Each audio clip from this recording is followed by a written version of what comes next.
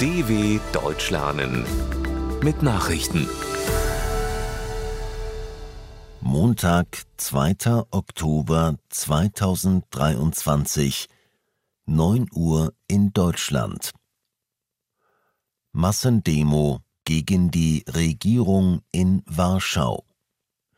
2 Wochen vor der Parlamentswahl in Polen haben in der Hauptstadt Warschau Hunderttausende Menschen gegen die rechtsnationalistische Regierung demonstriert. Die Stadtverwaltung sprach von rund 1 Million Teilnehmern. Oppositionsführer Donald Tusk von der liberalen Bürgerplattform PO hatte unter dem Motto Marsch der Millionen Herzen zu der Kundgebung aufgerufen. Die Bürgerplattform will die rechtspopulistische Regierungspartei Recht und Gerechtigkeit PiS bei der Wahl Mitte Oktober ablösen, die vor allem wegen Rechtsstaatsdefiziten mit der EU im Dauerclinch liegt. London stockt NATO-Friedenstruppe im Kosovo auf. Angesichts der angespannten Lage im Kosovo entsendet die NATO rund 200 zusätzliche britische Soldaten in die ehemalige serbische Provinz.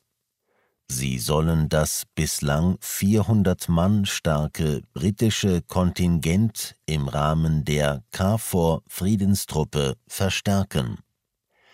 Auch andere Verbündete würden ihre KFOR-Kontingente aufstocken, kündigte NATO-Sprecher Dylan White an. Auslöser der neuen Spannungen war der Angriff von 30 schwer bewaffneten Serben auf kosovarische Polizisten im Nordkosovo vor einer Woche. Dabei waren 3 serbische Angreifer sowie ein kosovarischer Polizist getötet worden. Zudem hat Belgrad serbische Truppen rund um das Kosovo aufmarschieren lassen. Britische Tories erwarten einen schwierigen Wahlkampf. Die britischen Konservativen bereiten sich auf einem Parteitag in Manchester schon auf die nächsten Unterhauswahlen vor. Bis spätestens Januar 2025 muss in Großbritannien ein neues Parlament gewählt werden. Tory-Generalsekretär Greg Hands eröffnete das alljährliche Treffen mit der Einschätzung, dass die Regierungspartei als Außenseiter antreten werde. Für Premierminister Rishi Sunak ist die 4-tägige Veranstaltung der erste Parteitag seit seinem Amtsantritt im vergangenen Oktober. Unter seiner Führung haben sich die Tories programmatisch breiter aufgestellt und populistischere Positionen angenommen. So hat Sunak gerade erst Pläne zur Unterstützung von Autofahrern vorgestellt, nachdem er eine Woche zuvor eine Aufweichung der britischen Klimaschutzziele angekündigt hatte. Europas größtes Erdgasfeld ist geschlossen. Die Niederlande haben die Förderung aus dem Gasfeld in der Provinz Groningen eingestellt. Jedoch sollen 11 Bohrlöcher des in den 1960er Jahren eröffneten Standorts noch ein Jahr lang offen gehalten werden, als Notreserve für den Fall eines strengen Winters. Die Lagerstätten bei Groningen im Norden der Niederlande sind die größten Erdgasvorkommen in Europa. Doch ihre Ausbeutung hat zu Erdbeben geführt, die große Schäden hinterließen. Deshalb war die Gasförderung in den vergangenen Jahren bereits zurückgefahren worden. Betrugsprozess gegen Trump beginnt.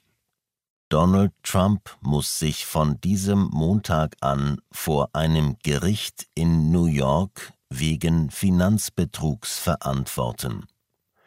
In dem Zivilverfahren wird dem ehemaligen US-Präsidenten vorgeworfen, gemeinsam mit seinen Söhnen und leitenden Mitarbeitern den Firmenwert seiner Trump Organization jahrelang manipuliert zu haben.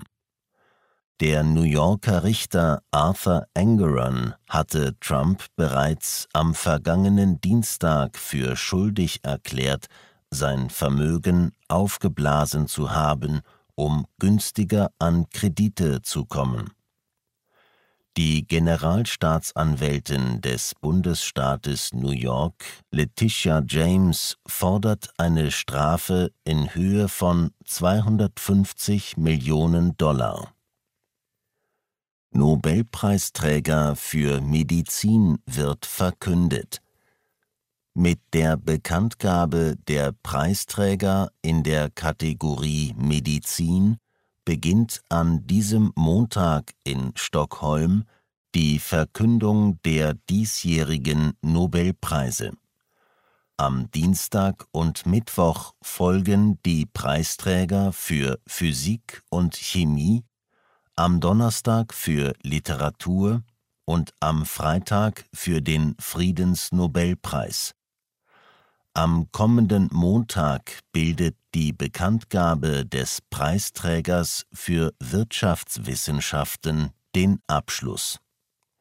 Jeder Preis ist mit 10 Millionen schwedischen Kronen, rund 870.000 € dotiert. Im vergangenen Jahr ging der Medizin-Nobelpreis an den Schweden Svante Pääbo, der am Max-Planck-Institut in Leipzig tätig ist und für seine bahnbrechenden Erkenntnisse zur menschlichen Evolution geehrt wurde. Soweit die Meldungen vom 2.10.2023. dw.com/langsame Nachrichten